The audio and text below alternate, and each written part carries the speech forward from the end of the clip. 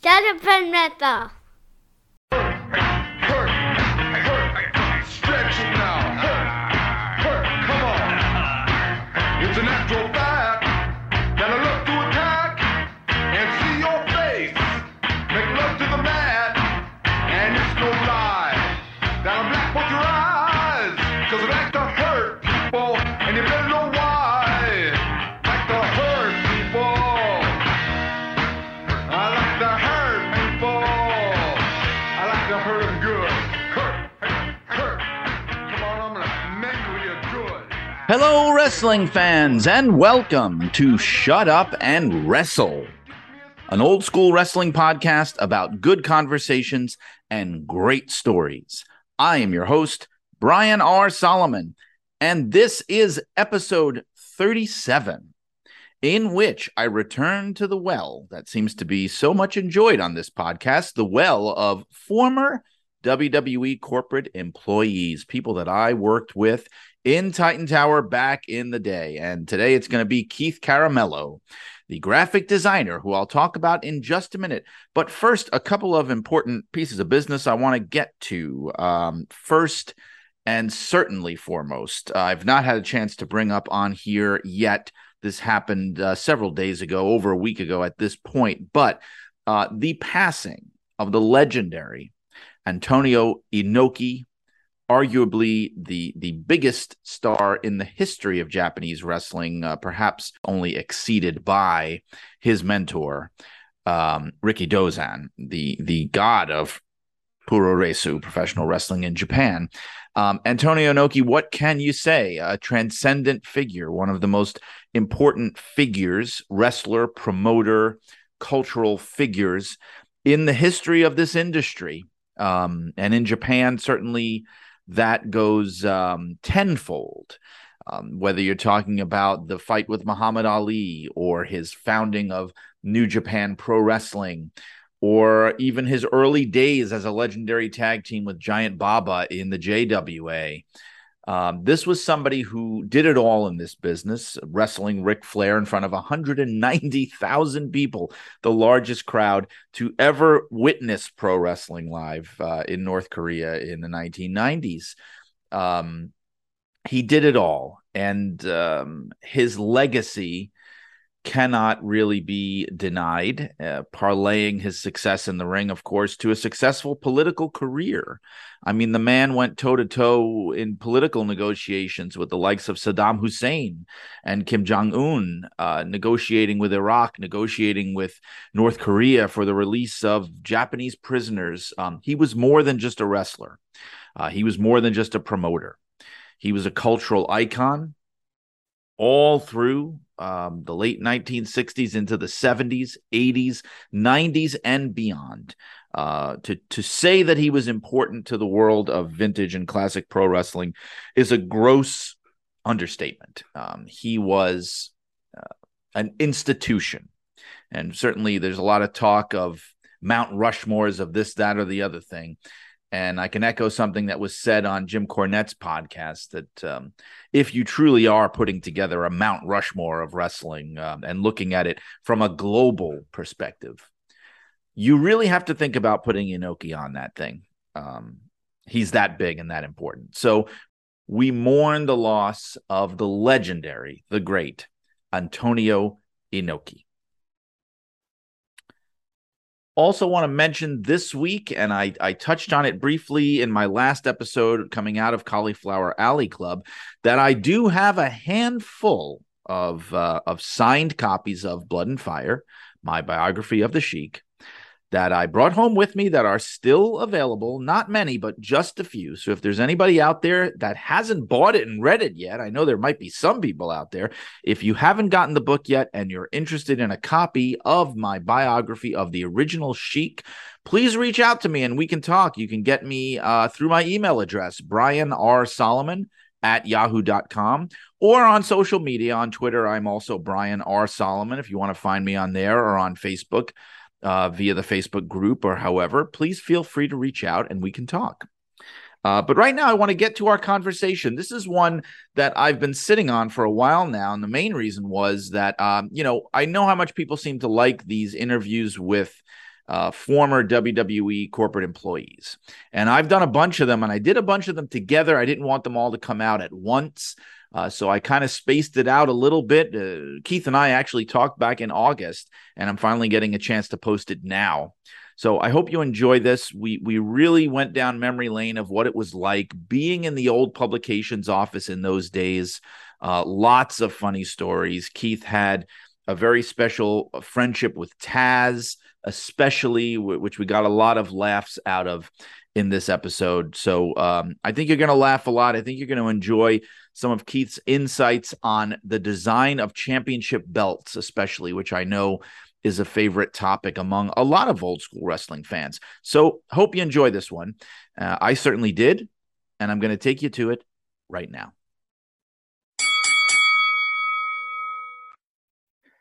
Okay, so fans and listeners of Shut Up and Wrestle have now come to enjoy and I think expect these conversations that I will do now and then with not just, wrestlers and so-called wrestling personalities, but people who worked in Titan Tower, people who worked on the corporate end of things, maybe the TV production end of things, people that I worked with on WWE Magazine.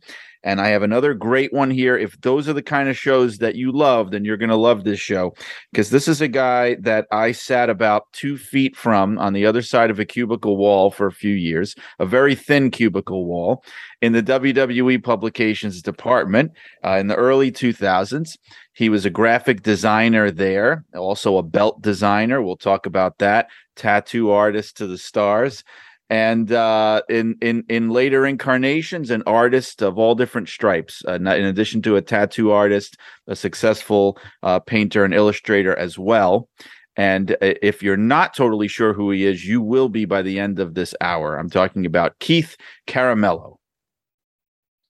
Hey, we'll bring the excitement level up. Wow, are you saying Brian, I didn't seeing you, man? It's great to see you too, Keith. I hope that introduction was excited enough for you. If my energy level's too low, yeah, I'm ready to. No, I'm just ready to disappoint everybody. So I just wanted to make sure I started off with a bang. That was. Go ahead. I'm sorry, man. I'm going to have to get my timing right here. Don't worry about it. No, I was just going to say it's not going to be a disappointment. And I just want to, before you go on, I just want to make people clear, because sometimes I often have this image in my head of like the way our workplace was, and I assume everybody listening understands it. But just so you know what Keith's role was, at least when I worked with him, and Keith will correct me if I get his role wrong. But Keith did more than just magazine stuff. So WWE was kind of a jack of all trades place, especially more back then than it is now. There wasn't a lot of specialization. So Keith was an artist. Keith was a graphic designer, and he was called upon really to do, and other people too, but he was one of the people who was called upon to do whatever they needed graphically. So I knew him best from working on magazine related stuff, but that was actually a tiny part of what he did. Honestly, he was doing stuff for creative services. He was doing, and what I can't wait to talk about is he was working on belts, which is something that fans are, super into nowadays. Whatever they needed, he did it. And what were the years that you were there, Keith? I was there, if I'm not mistaken, from 2000 to 2003, give or take, somewhere in that area. I was there. I actually landed there at a really interesting time, because it was just post XFL collapse. I remember when I started coming in the building to freelance, the XFL logo was still on the building, and it wasn't there very long, and then it was off. And then I remember not long after that, a few months in, the F had to be dropped. And I remember being part of those meetings when I was on the creative services floor as an associate art director for the Get the F Out campaign meetings and the redesigning of the logo. So it was for creative, it was a really fertile time to be there. And I got really lucky. I mean, the story of me winding up in the building, first of all, as a freelance, and then eventually becoming a full-time employee. It's nothing short of like a miracle that I even wound up there. Um, should I tell like an abbreviated story of how I wound up there in the first place? Yeah, why not? Because I mean, our overlap was very short. I feel like I think Yeah. you were in kind of publications orbit for maybe a year tops, right? I mean, it wasn't that much. Well, this will kind of explain that. So, all right. So, where do we start? We start with okay. So, I had been a musician for years, and I was traveling around the country as a heavy metal drummer. And a lot of people who know me from art and from tattooing and from being kind of a uh, outskirts orbit wrestling connected person, they don't even know that I was a musician. But that's what my education is. My education is in music, and I was a very formidable rock drummer and did a lot of gigs and a lot of sessions and blah blah blah. Ultimately, I did not make any money, which is the fate of a lot of musicians. And I was also always an artist, but I had never seen that there was any value in it. I didn't know how to monetize it.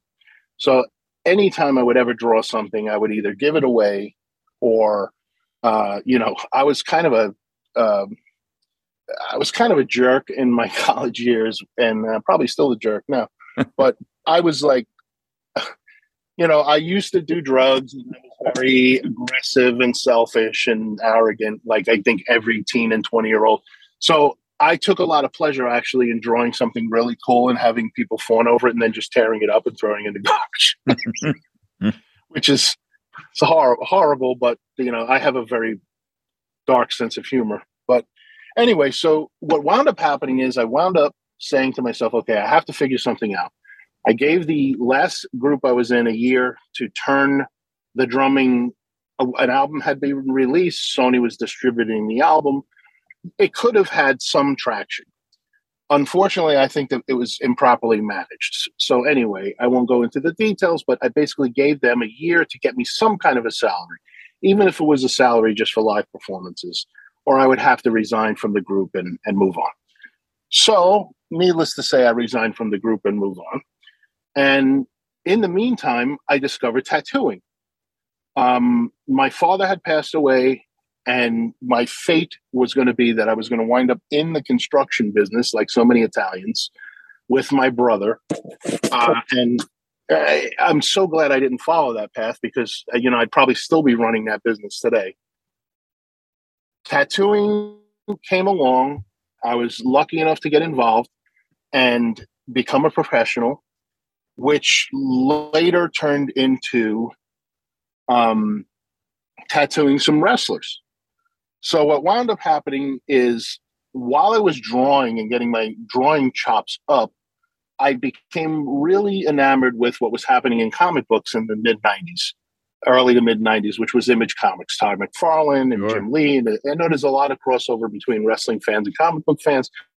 That was the Image era, and comics were very hot in the 90s. So I made a portfolio and went to some conventions, and I didn't think I would get a salary fast enough. So thinking about what to do with the art chops, I wound up saying tattooing. And in the meantime, though, I had become a collector of these books and the toys. And that's how I wind up, believe it or not, at WWE. It starts like this. I start collecting Todd McFarlane's toys. And at a Kmart out on Long Island, I started to know all the kids who unloaded the trucks because I wanted the toys before they hit the floor, because every scavenger was going there and stripping the shelves of all the hot available toys, and especially like the chase toys that you couldn't get. Well, there I meet Mike DePaoli, who later on becomes ECW's tag champion, Roadkill, Amish Roadkill. So Amish Roadkill, who was in the WWE for a bit, and did retire the ECW tag team championship belts with Danny Doring, Dangerous Danny Doring. They were the last two to hold those tag titles for ECW wrestling. He's the kid, and I do mean kid at the time, who unloads the trucks. Didn't have a tattoo on his body, never wanted one. But he helped me out, and I would slip him a few bucks to get me a case of toys right off the truck. Well, this turns into a friendship. I draw him some artwork. He commissions a few things, but I give them to him as gifts, obviously, because it's helping me with my collection. Next thing I know, and in the meantime, all in the background, since I'm a little kid, I'm watching wrestling. I love wrestling. WWF, my whatever, my prime meat. But now ECW is just becoming a thing underground. People are going bananas for ECW. I know they didn't have their first pay-per-view until 96 or 97, but they were becoming a very crazy grassroots movement at the time. I'm sure you recall. I do. So what winds up happening is, through talking to this quote kid who later became one of my best friends, Mike Roadkill, he says, I'm going to go to wrestling school. I said, oh, really? I said, where are you going? What are you doing? He says, I'm going to go to the House of Hardcore, and I'm going to join the first big class at House of Hardcore. I said, holy shit, that's amazing. I'm so stoked, man. That's great. He goes, yeah, this guy Taz is going to teach me, and this guy Bubba Dudley, and this guy Perry Saturn. They're the instructors there. It's in Deer Park, Long Island, which was about 2 minutes from where my mom's house was. I said, this is great. Well, later on, Mike decides to get a tattoo. I tattoo him. He shows the tattoo off at the school. And the next thing I know, he said, Taz wants a tattoo. Perry Saturn wants a tattoo. Da-da-da-da-da. I said, okay, great. Let's hook it up. So I wind up, and just a side note, just to give Mike some props, asterisks, Mike DePauli, a.k.a. Amish Roadkill, and Chris Chetty, also from ECW, the only graduates of a class of close to 30 in the first ECW hardcore class.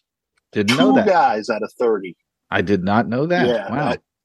They were taskmasters over there. They had them. There were bleachers in the building, like old school bleachers from a high school. And Taz would have them doing like the Harvard step test up and down the friggin' bleachers. Like, they murdered these kids. And Chetty and Roadkill were the only 2 graduates. And I thought I was so proud of them. And anyway, that was my asterisk from Mike. So I'm sorry, but I know what you're going to ask me, so let me hurry it along. I think that was presumptuous, but yeah. What are you, like, telepathic? What's going on? All right, yeah. Go on. No. Let's see if you guessed correctly what I was going to ask. Yes, I blew my father. Wait a minute. This is a PG rated show. We mean like blowing the wind, like. Yes, right? Yes. He was warm, and I went. Right. There you go. That's more like it. So Taz, okay. Yes, Taz. Yeah. So what winds up happening is of course, and this is no shot at Taz or Perry or anybody, but I've tattooed celebrities, including them, and I put them in that category of celebrity. But what I will say about celebrities in general is they're the worst clients because they don't want to come to your studio. So what does that mean? That means I got to pack all my fucking shit and tattoo them at the wrestling school because they won't come to where I tattoo. So I pack all my shit and I go tattoo them.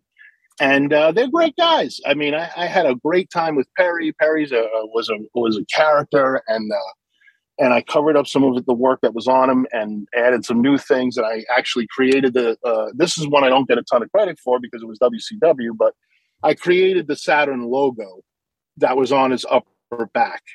And I think they did use it for either his tights or some merch or whatever, but no harm done. I always like having a little bit of a legacy around the wrestling world with my artwork. And it was also a big thrill at the time Rick Rude was announcing for ECW, and Rick Rude called the tattoo out. So that was crazy to hear. Like, anytime I heard myself mentioned either vicariously or directly in a wrestling broadcast, it was always a thrill because I'm such a fan of it. And then with Taz, I tattooed both of his arms. He wanted matching tribal sleeves, not sleeves, pardon me, tribal cuffs around his biceps, which later on became the Taz 13 logo for WWF. Because if you look at that turned sideways, it actually says Taz. Right. Yes. So what winds up happening is, like I said, Roadkill introduces me to these guys, and I had way more in common with Taz than Perry because we shared the one thing Taz and I share is a sense of humor. We love like the Jerky Boys and Well, just crazy. I'm going to help you with your segue here, but we love humor, and I think that's where he and I bonded. Was we could crack each other up, and we would fuck with each other on the phone and prank each other, but we developed a really tight friendship over our sense of humor. well, I was going to say, and I'm glad you brought that up, because I'll just say this, and then I'll talk to you about it. But we're going to school people now. For anybody out there, and I can tell you I have firsthand knowledge of this. If you love or hate every time Taz uses the word yam bag in commentary, then Keith is the person that you have to thank for that. Because I was there, I was 2 feet away the moment that seed was planted in Taz's head over the phone. Isn't that right? Well, yes.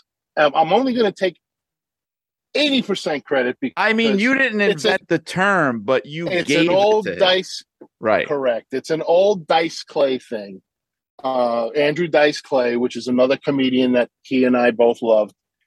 And I was just on a kick of all of that shit because, again, it was, just really because he was saying it on the Opie and Anthony show at that time. Opie and Anthony show, exactly. So I was listening to a lot of Stern and Opie and Anthony, and Dice would go on, and I mean, all the shit that would make me laugh out loud would just bring me back again to old Dice records and the Jerky Boys. So I just, our relationship, Taz and I, really got cemented.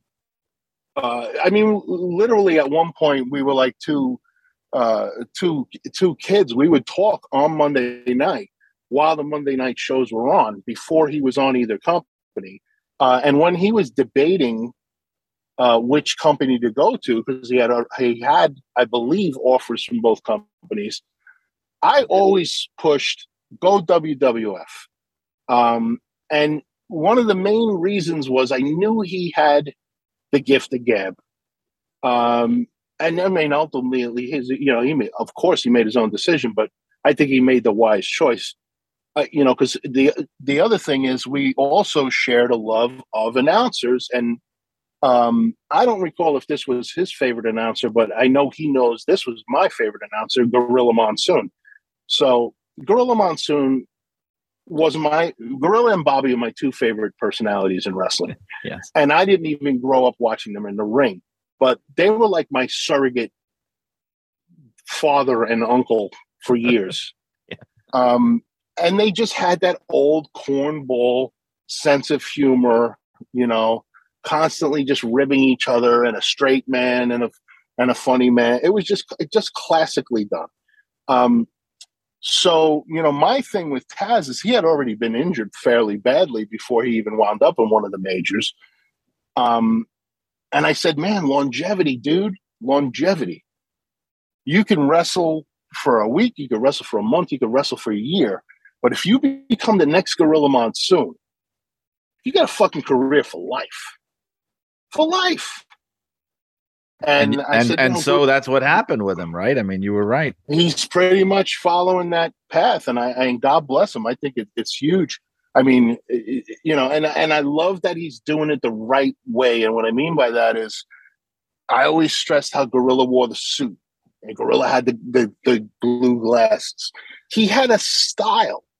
Like if you would have took that all off Gorilla and just put him in a fucking polo shirt and some pants, he wouldn't have looked like a star. Right. But he knew how to elevate himself and dress himself and present himself. He was a showman. He was always a showman.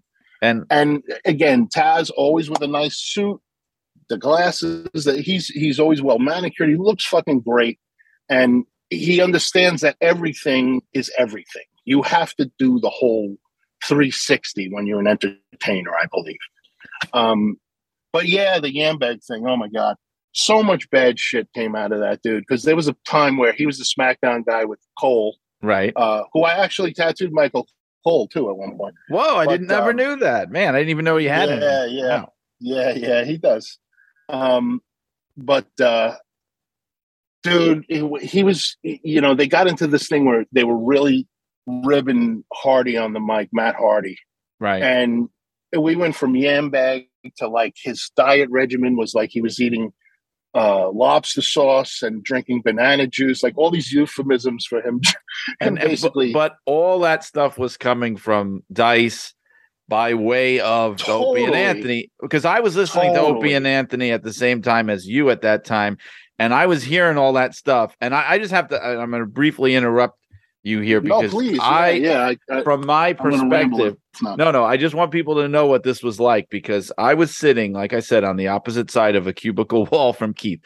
So the downside and upside and downside of that is we would hear each other's phone conversations. So he got to hear me on the phone with my wife and my grandfather every single day, having the same conversation every day. And what I got to hear was him on the phone with Taz.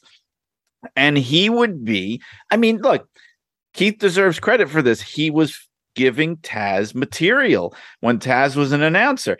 And I can remember the phone call because I never forgot it, because I would hear it on TV. And I remember you being like, all right, Taz, now listen, I got one for you. You ready for this? I got one for you. Listen. Yam bag, Taz. Yam bag. That's the one you got to say. And then you're explaining it to him. And little did I know, I mean, here we are 20 years later, the guy is still saying yam bag in AEW. Oh, it's a franchise. Now the banana juice and the lobster sauce didn't really survive as much. It's a little more explicit probably, but the yam bag. Dude, I've got the goofiest story about that. So we were at the meet and greet at WrestleMania 20, and Matt Hardy comes up and I say, "Hey Matt, how you doing?" I said, "Listen," and this is how you know the wrestlers are so unaware of what's going on with creative and television, and probably for a good reason, or at least that's how it was back then. I said, "Man, I'm so sorry, man. I'm kind of responsible for a lot of the ribbing, fucking banana juice and this and that." He just looked at me and went, "Huh?" And he just walked away. Probably didn't even watch the show, he just does it and goes home. Fucking phase him, because I'm sure he's worried about his fucking health and his fucking his crazy brother. I remember you telling me a story about that Taz told you that, because when he started saying, and I think it was yam bag, but when he was saying it all the time. Well, hold on one second. Let me just dial it in a little tighter. All right. So what I told him was, listen, the next time somebody gets hit below the belt, you got to go. And I gave him like the exact delivery. I said, you got to go, "Oh, right in the yam bag." Yes, that's right. And his initial reaction, I heard you fucking giggling on the other side of the wall. Yes. His initial reaction was like, "What?" And I was just like, "Trust me, bro. Trust me." And he was fucking laughing. And so that was the origin of why yam bag surfaced on SmackDown. It went from Dice to Opie and Anthony to me to Taz to SmackDown, and now it's taken on a life of its own, to the point where I saw Hook's title match, and what's in the crowd behind him but a giant sign that says "Yam Bag."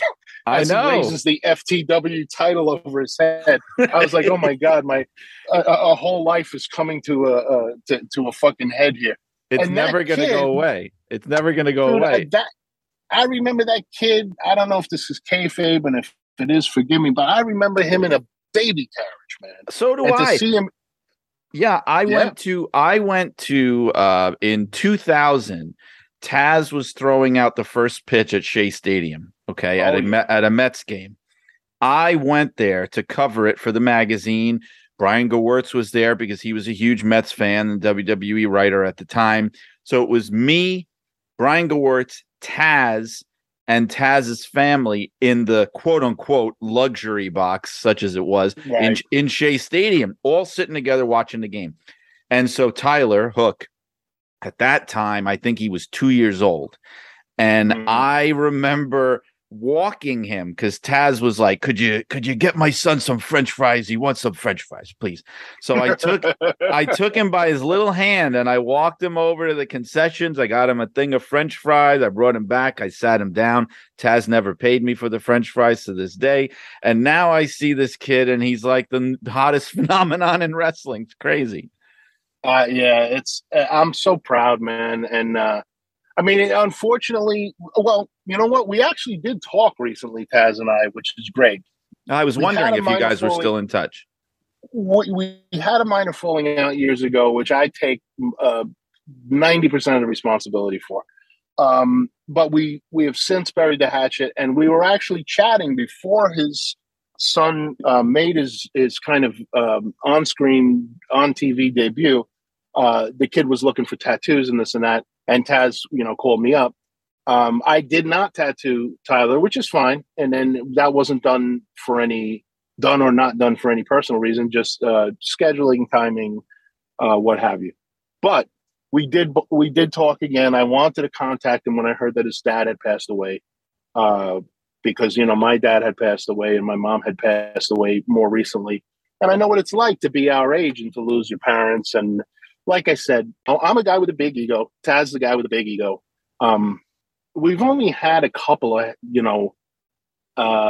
disagreements. Let's call them that. And it's definitely because we're both very type A Italian guys. And that's all it is. And the other thing is, which is, I'll only speak for myself because, believe me, this is going to get to him and I'm going to get a phone call, I'm sure.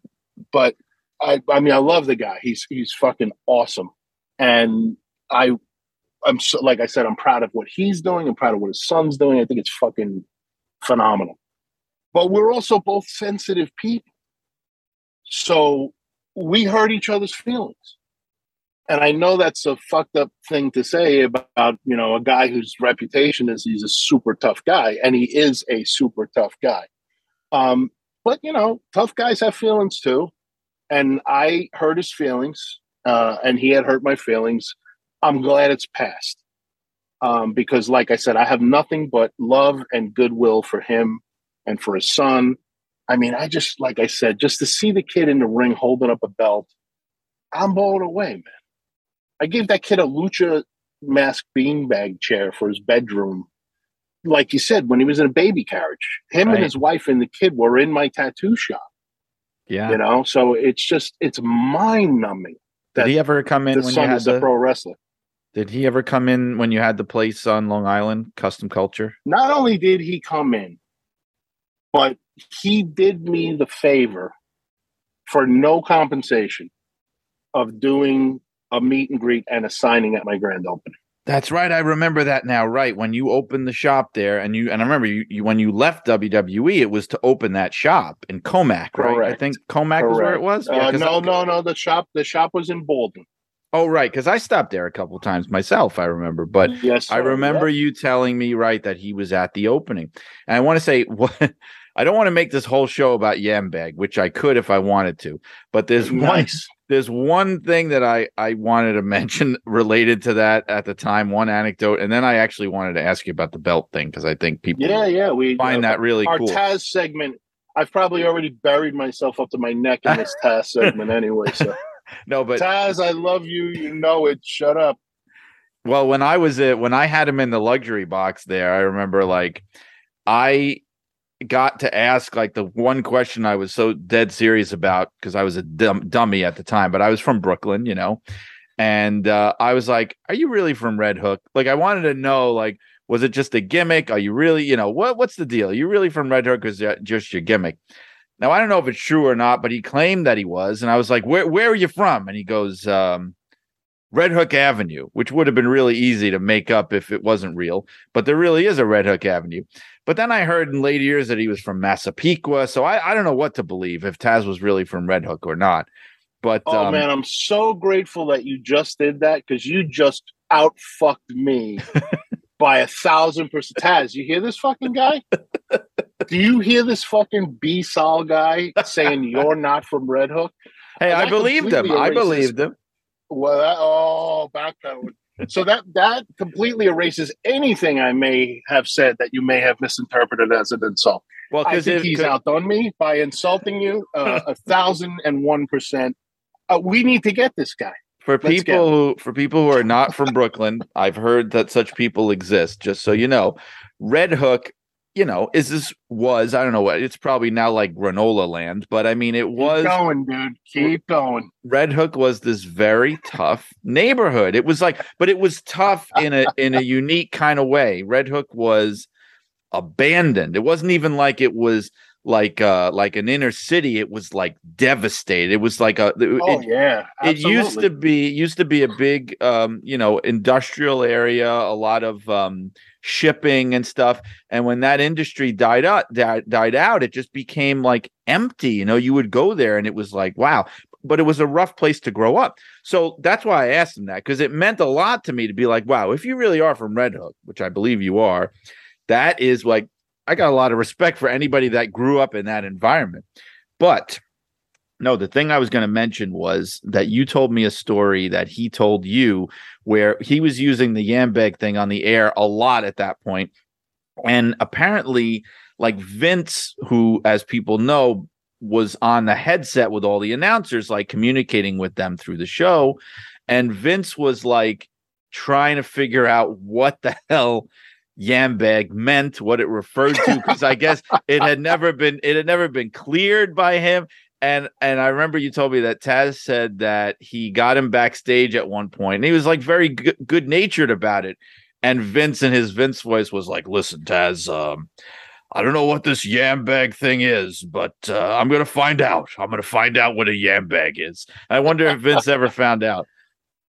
You know what? I believe that story was, but I don't recall it. But that totally sounds like something that definitely happened.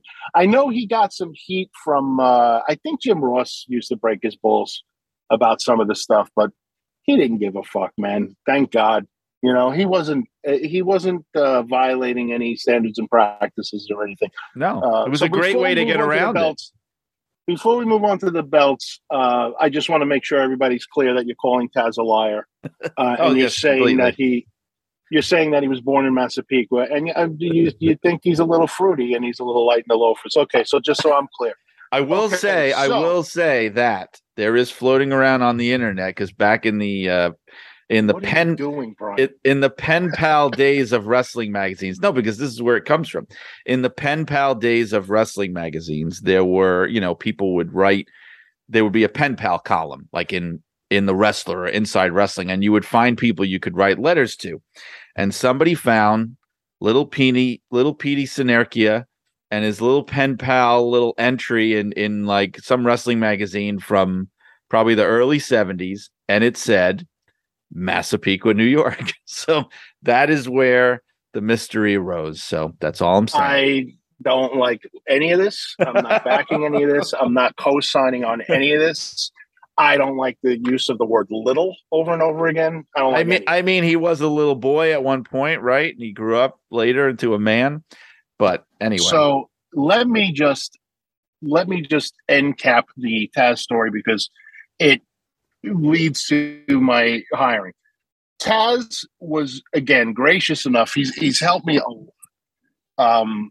It is by no means one-sided. If anything, it's probably the scales lean way in his favor as far as ways he's helped me versus ways I've influenced or helped him. Much, much more in his favor. And I'm not kissing ass. It's a fact. He introduced me to Cliff Hall, who at the time was the main designer for sportswear at the corporate headquarters. Cliff was responsible for all of the T-shirts and merchandise designs. And basically what it came down to was I started doing freelance work for the WWE from home via Cliff. And that was Taz's introduction.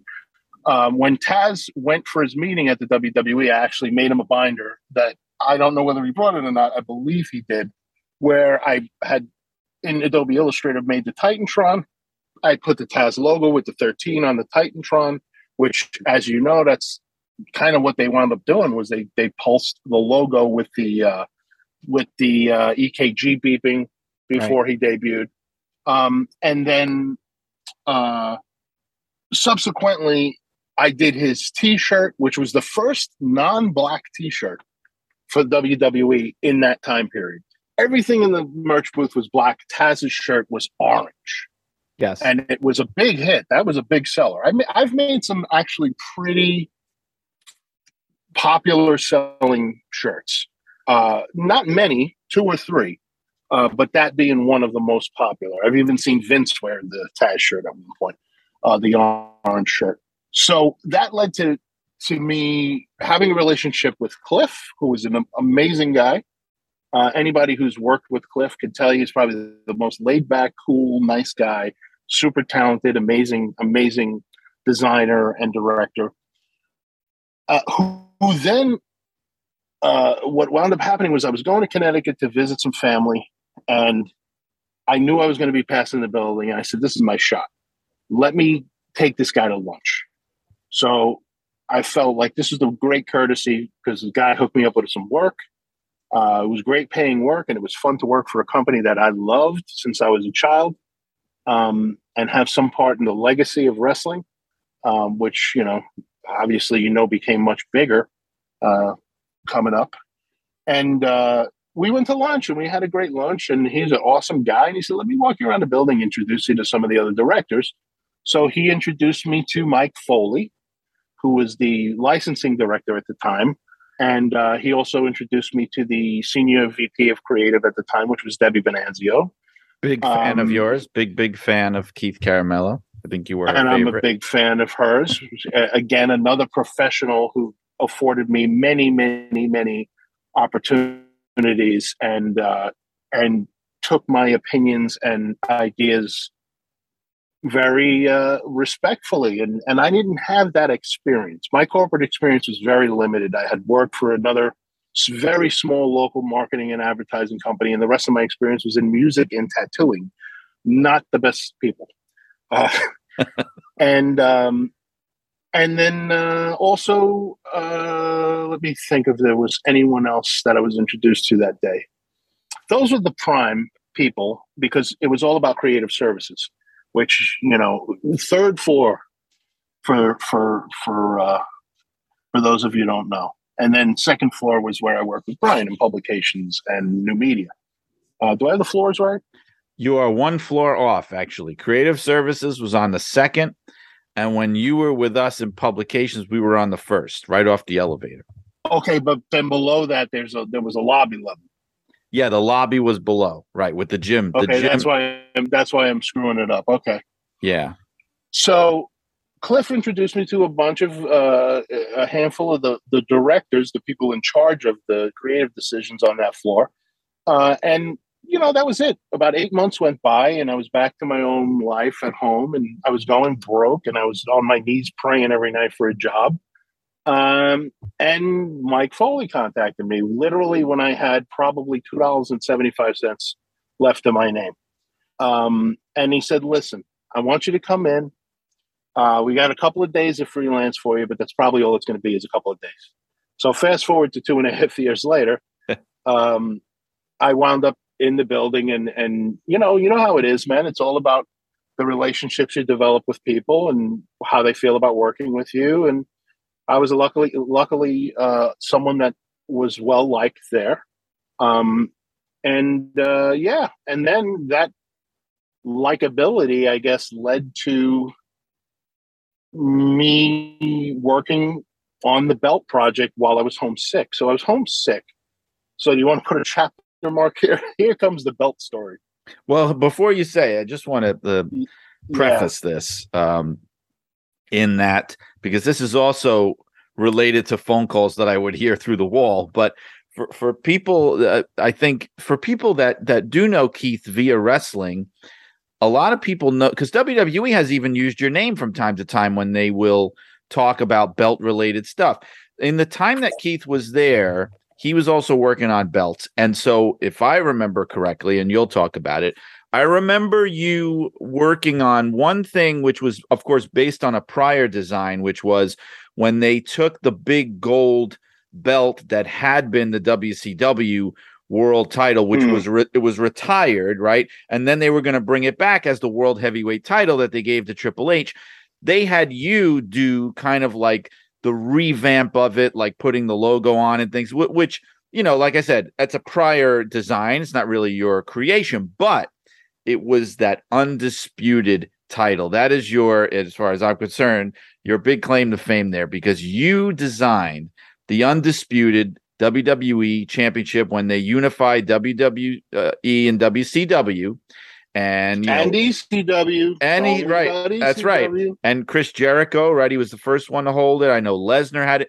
That belt, for people that are like the belt fiends, they know belts. So that belt, for people that really know and love belts, that undisputed WWE championship of, I think it was like late 2001 into 2002, and even beyond that they were using, that was your creation from scratch, right? Your design.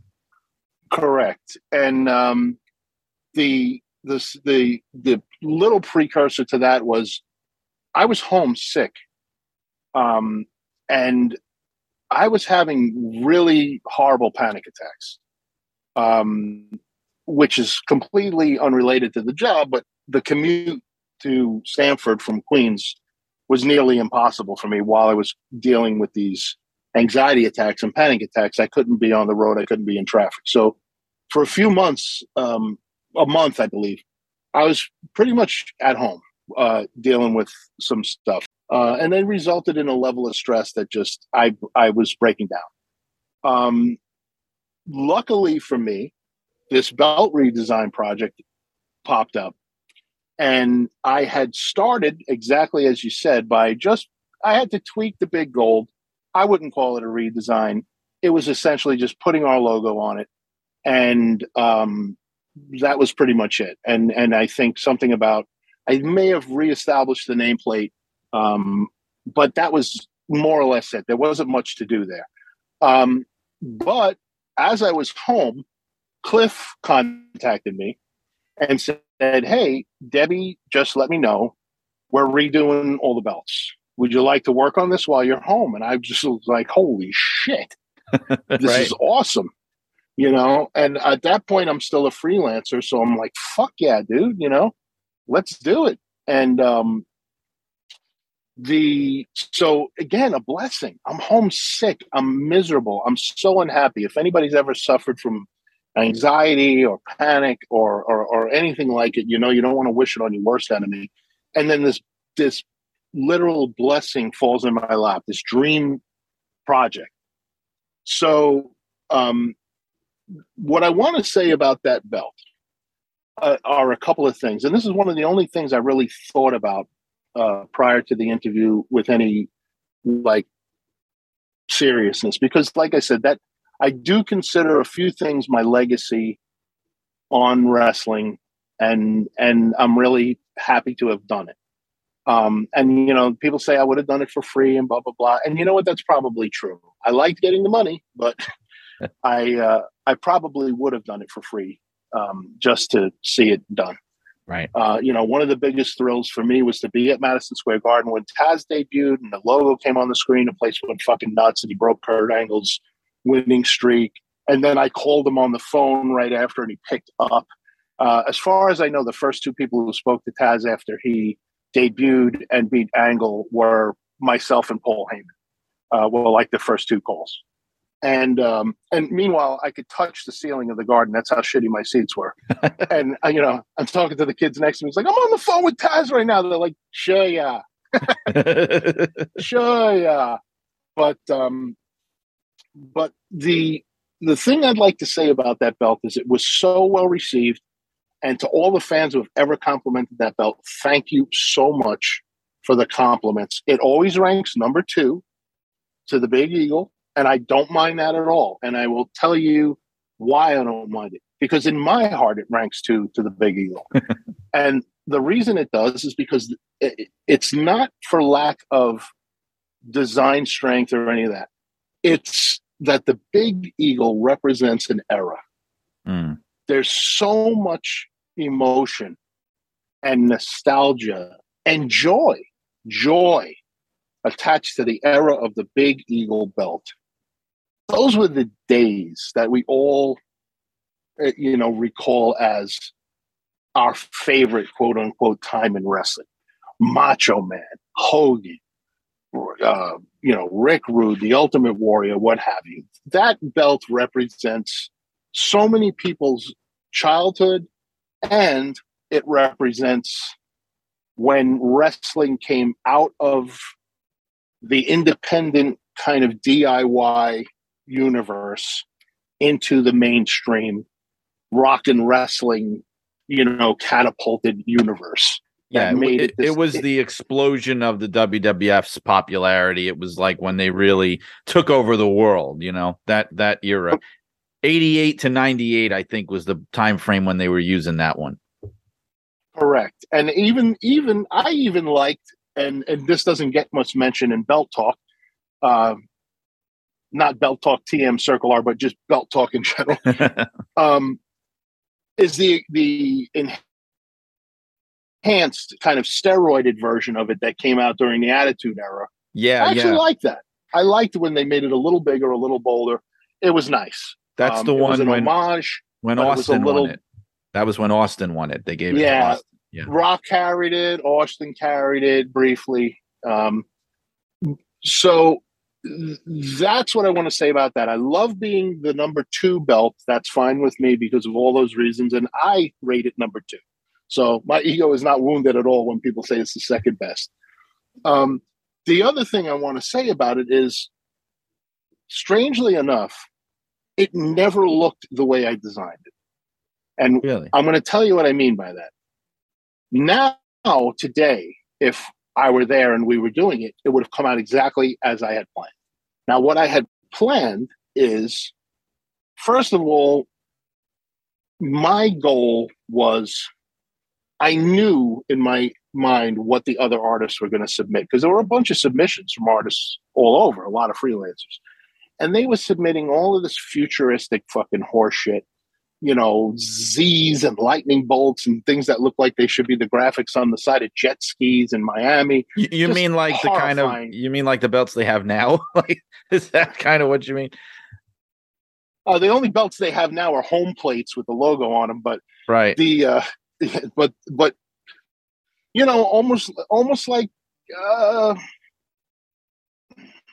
they were very graphic, like like the equivalent of the Nike swoosh, but as a wrestling belt. It's like they were trying to be like zing zing zing, this is a wrestling belt, or right.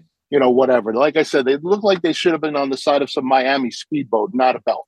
So my thing was, I know everybody's going to submit something that's supposed to look like the next generation.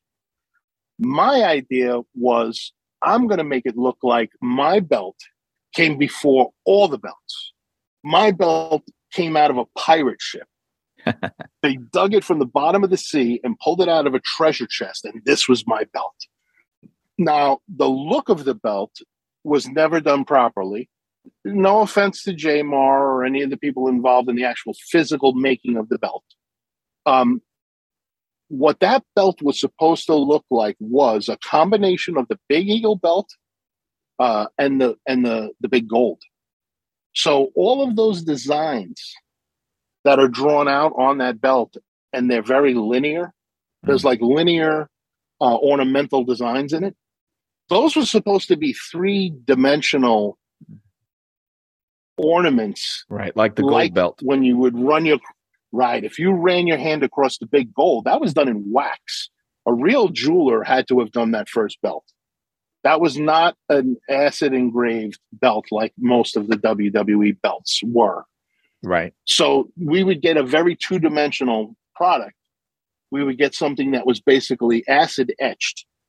So whatever was black on the plate would etch in, and whatever was negative would stay gold. And then they would put a stain in it or a paint in it to make those areas whatever colors, black, blue, what have you.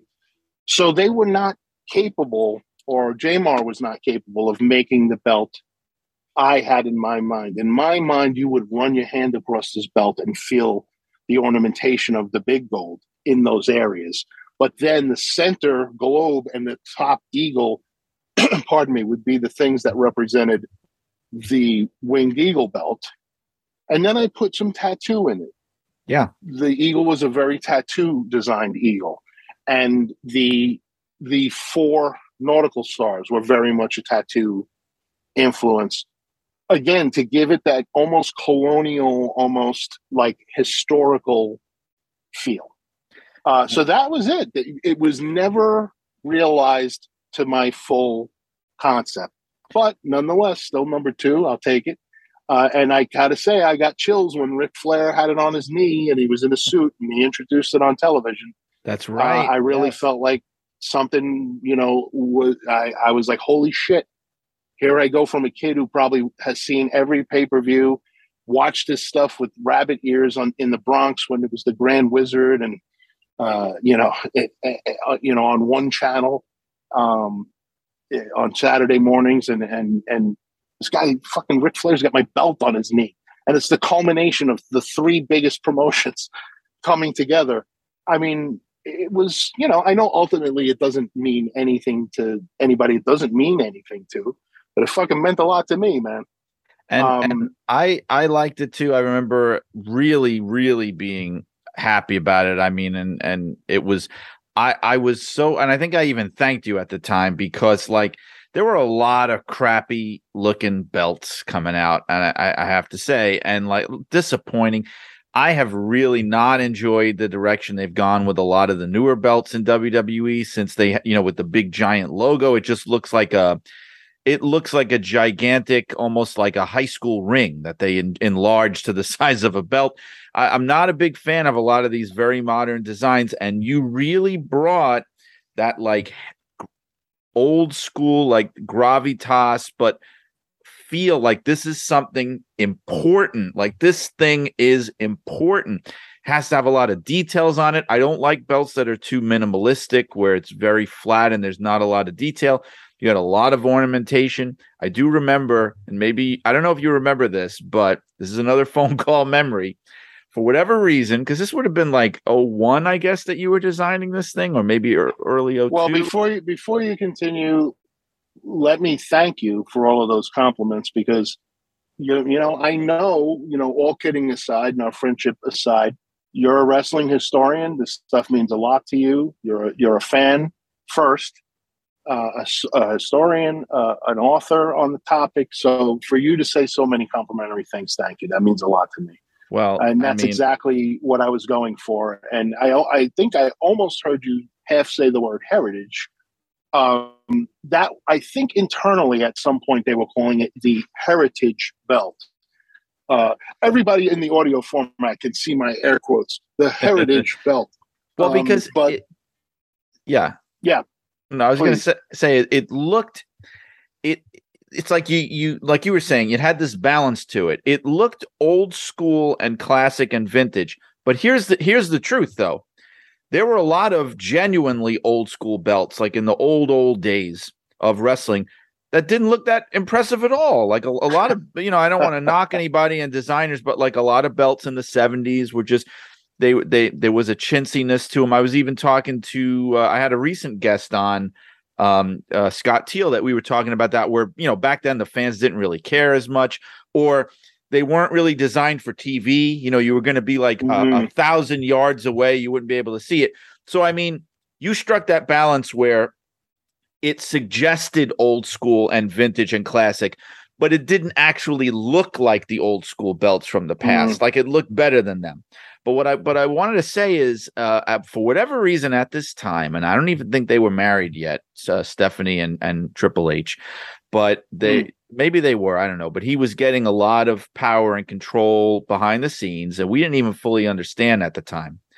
And for whatever reason, I remember he had some kind of input in this process, because I remember a phone call, and I didn't know who it was. And then you got off the phone and you told me, where it was Triple H, and he called you up because he was like making some kind of critique on the belt. And I remember you talking him out of it, like, and succeeding, because his problem was this, if I remember right. So he was thinking, of course, like everyone else, of the classic, like the Golden Eagle, all the belts of the 80s that would have the big globe with the blue water on it and looking like a real globe. And your now belt, I remember this story. well, your idea was, well, whether it was planned that way or not, was you didn't really want a lot of color. You wanted really like black and gold, like a really just very, very, not, you specifically didn't want the blue water.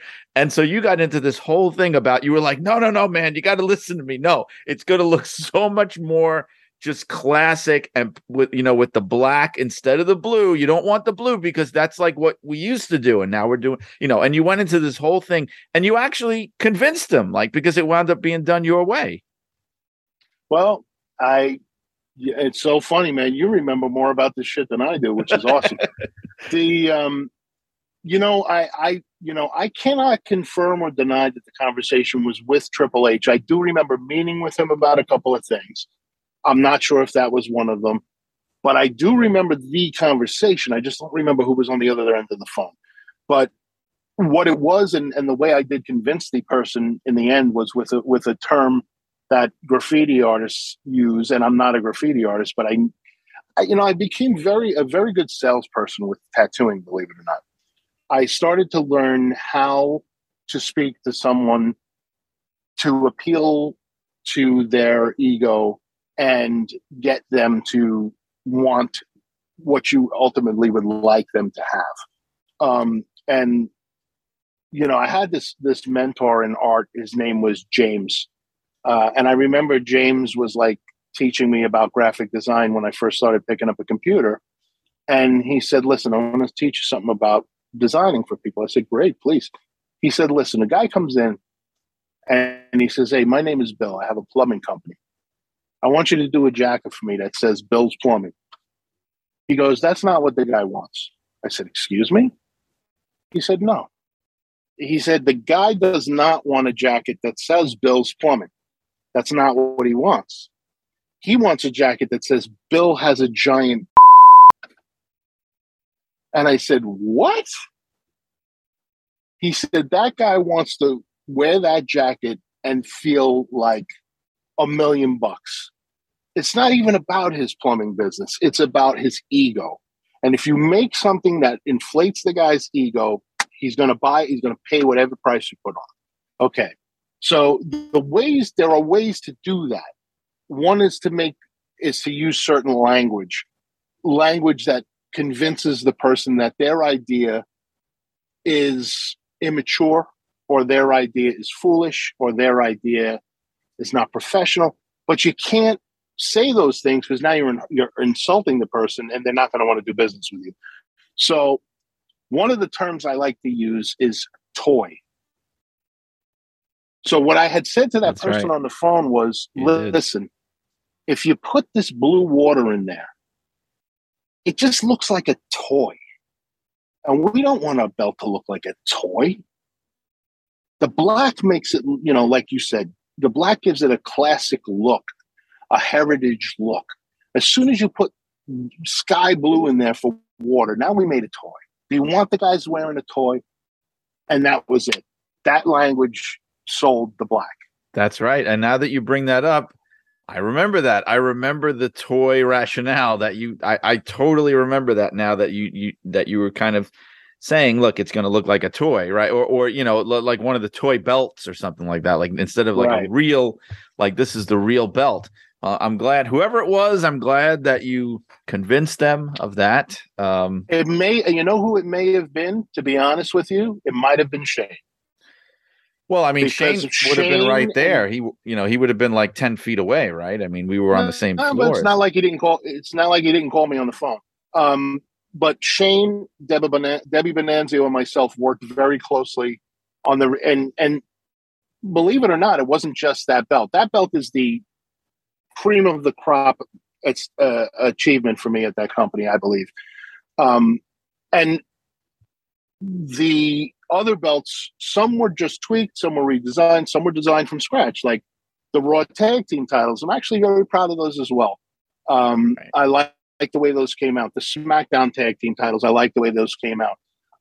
Those were more co-contributed, some 50-50, some 70-30, by the late Pat McDarby, who was an excellent graphic artist who worked freelance for WWF. He taught me quite a bit, mentored me a little in my early tenure there, took me out to lunch when I first got hired there.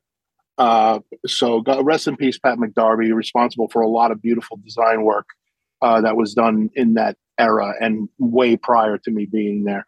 And then the U.S. title was essentially Shane and I. That title was Shane and I. Oh, that's right. And a lot of it is Shane. Shane came up with a lot of the stuff on that design.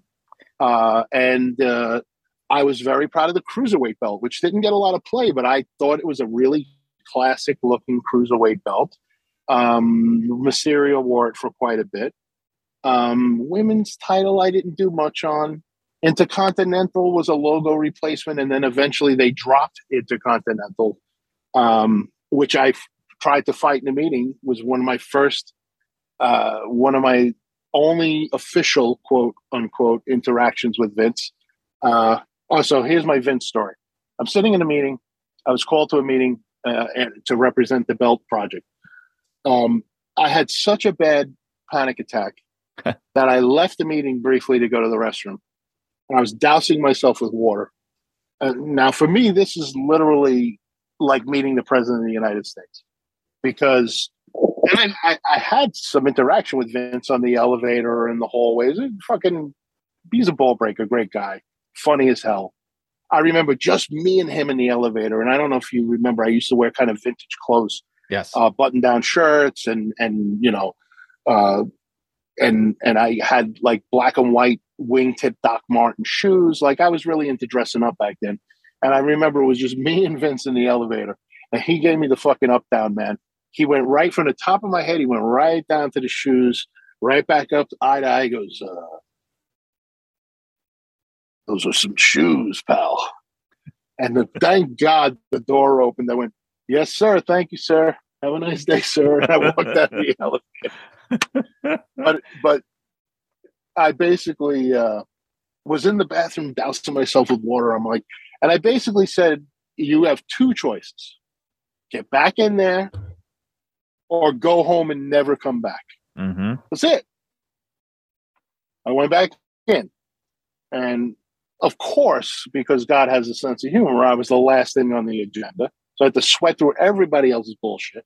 Of course. And they looked at the things, and some woman brought up the blue in the belt, and I made the same argument, and that all got squashed. And then it came up to, and he goes, okay, and we're going to eliminate these. And I think it was like the hardcore title and something else and something. And then he said, and the Intercontinental title. And I was like, can I just make a point? And everybody put their head down like, oh, this fucking guy, what's he going to say? Because everybody at that company was such a fucking yes man and woman sycophant. And I said, I got to be honest. The Intercontinental title, it's got so much history. And it was always such a great storytelling tool to catapult somebody then into heavyweight title status. I'd hate to see it go. I just want to put that on the record. He goes, I understand, pal. It's gone. And I said, okay. I just wanted to be heard. He said, that's fine. And of course, they brought it back not long after, but they did. Yeah. But I felt like, and you know what, Shane really encouraged me in this area, especially when I started working down in publications, because I had befriended Shane. Was the whole reason I got a full-time job there was Shane. Wink, wink. That's supposed to be a secret, I guess. And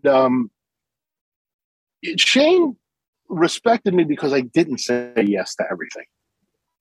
I would say no, and I would disagree, and and sometimes I take my lumps for it, but that's what you're there for, man. I mean, if you're there just to go through a creative experience with the least amount of friction and resistance, what the hell are you going to contribute? You got to throw some spaghetti to the wall. Some's going to stick and some's going to fall. You know what I mean? Absolutely. Or lobster sauce or banana juice, whatever you want to throw on the wall. For any sticky substance. As we bring it full circle, because I can't believe it, but our time has flown by, and we could easily do about 2 or 3 more hours. But I'm we'll very have to hold it there.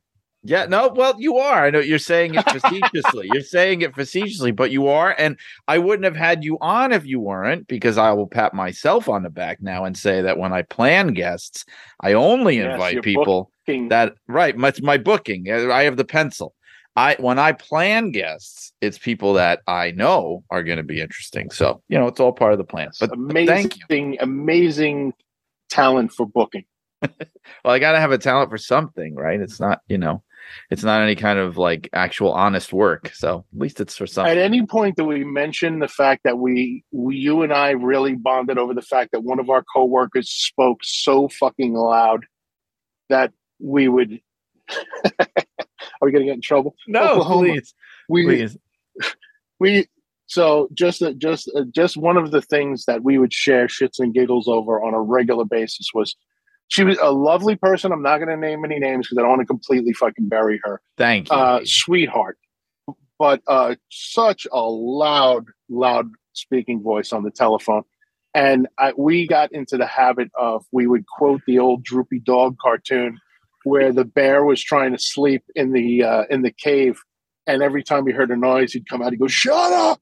Shut up!" And we'd send each other little video clips of it. Oh God, it was so funny. But anyway, I had to throw that in because that's one of my fondest memories of working in publications next to you, was how we used to laugh about that fucking voice just echoing through the entire bullpen. But all right, do your wrap. I had to get that. No, please. I'm glad you did, because that brought back such a vivid memory for me. I remember it now. I don't. It's all coming back without even getting into too much detail, right? Wasn't it like there was like in the cartoon? Wasn't it like this old man and he was like the colonel or something, right? And he needed quiet to sleep. That was the cartoon. Yes. And so quiet. I need quiet. Right. Right. Great classic cartoon. Wow. I'm going to be thinking about that all day now. But no, and I think it was the bear guy was guarding his quietness, and Droopy would come in and like pop a balloon or light a firecracker. Right. It's so classic, like Tex Avery style. Like he'd light the stick of dynamite, and it was maybe that bulldog character, the big bulldog, and he'd shift back and forth, and he'd grab the dynamite, put it in his mouth, and then run up a hill. Yes. Like the hill would be like 100 yards away, and then the dynamite would go off in his mouth, and he'd have the black face. Anyway, sorry, no one gets this. No, I don't care if anyone gets it. We get it. And in fact, I actually have a Facebook group for this show. So what I'm going to wind up doing is, once this episode is aired, I am going to probably I'll post the whole damn cartoon on there so people get the joke. But before I end, though, how I do want to wrap up, though, is I want to give you a chance to just let people know how they can find you and things that you'd like to mention about what you're doing these days.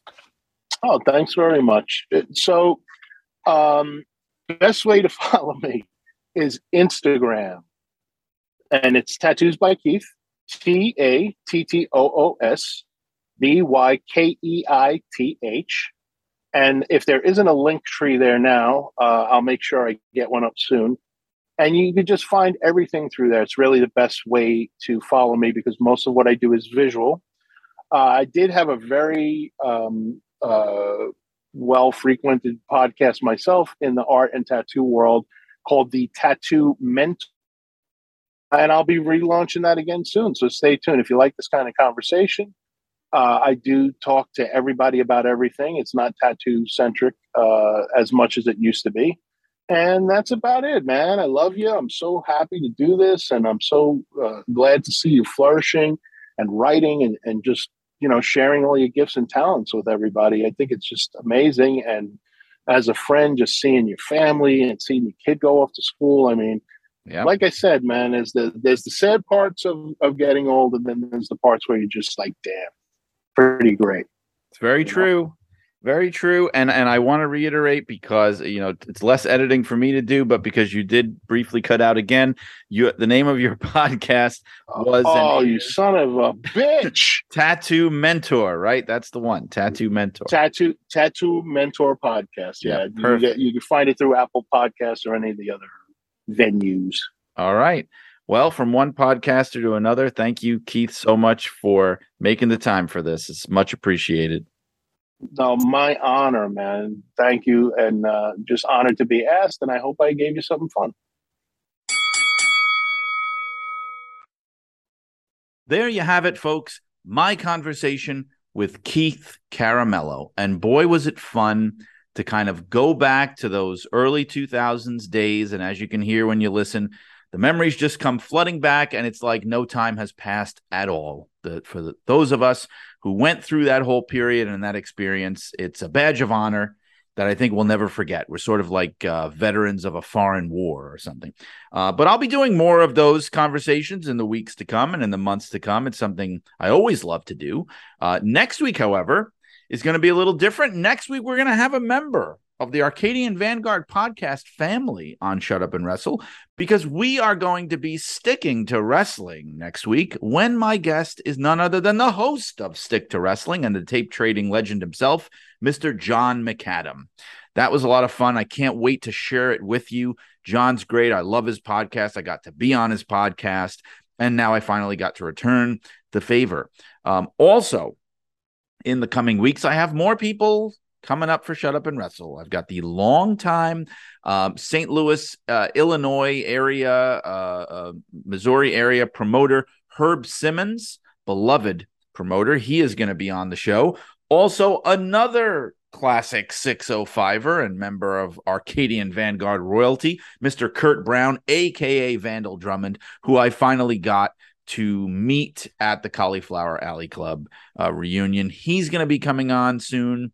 Another member, another one of my PWI Pro Wrestling Illustrated colleagues, Al Castle, senior writer of PWI and my co-host on my other podcast, the PWI podcast. So if you listen to that, you've heard us talk a lot, and we're going to talk more when I have Al on as a guest. I've got some other people that I haven't actually recorded yet. I want to kind of keep mum about those until I have them in the bank, and then I can brag to you all about them. But more great ones coming up in the weeks to come. Keep following Shut Up and Wrestle. You can find us at suawpod.com, in addition to wherever you find your favorite podcasts, Spotify, Podbean, Podcast Addict, Google Podcasts, of course, Apple Podcasts. I think that's where most people find it. You will find Shut Up and Wrestle there. So don't be shy. And don't be shy about joining the Facebook group, Shut Up and Wrestle with Brian R. Solomon. If you go to that page on Facebook, you can join the conversation all about this show. We love to have you. There's hundreds of us over there. Let's keep the party going. That's what I say. All the wonderful projects that I'm working on, I hope you guys have been listening to and enjoying the wrestling news from Arcadian Vanguard. Every morning, we are very proud. The team at AV, Brian Last, Mike Sempervive, Jace Nacarado, the great Lou Kibbleman, all of us are proud to put this together for you every morning. Hope you're enjoying it. TheWrestlingNews.com. There's also my book that I mentioned at the top of the show, Blood and Fire, the unbelievable real-life story of wrestling's original Sheik, available in print, digital, and audio form on Amazon.com, and audio form through Audible as well. There is Pro Wrestling Illustrated, the magazine I write for, pwi-online.com, and also Inside the Ropes magazine at InsideTheRopesMagazine.com. I just submitted an article to them all about the Samoan dynasty in professional wrestling, this multi-generational dynasty. I'll tell you more about that as we get closer. That's going to be in issue 26 coming out very soon. And if you happen to be looking for me on social media, I mentioned it before, I'm on Twitter at Brian R. Solomon. I am also on Instagram at Brian R. Solomon. If you want to see some wonderful pictures illustrating my life, go there. On Facebook, you can find my author Facebook page, Brian Solomon Writer. And if you go to any one of those social media platforms, you will find the link to my author website on the World Wide Web. So check that out if you have an inclination. Shut Up and Wrestle is a production of the Arcadian Vanguard Podcast Network. And as always, this has been Brian R. Solomon asking you to keep those cards and letters coming in and reminding you that when you come to a fork in the road, pick it up. So long, wrestling fans.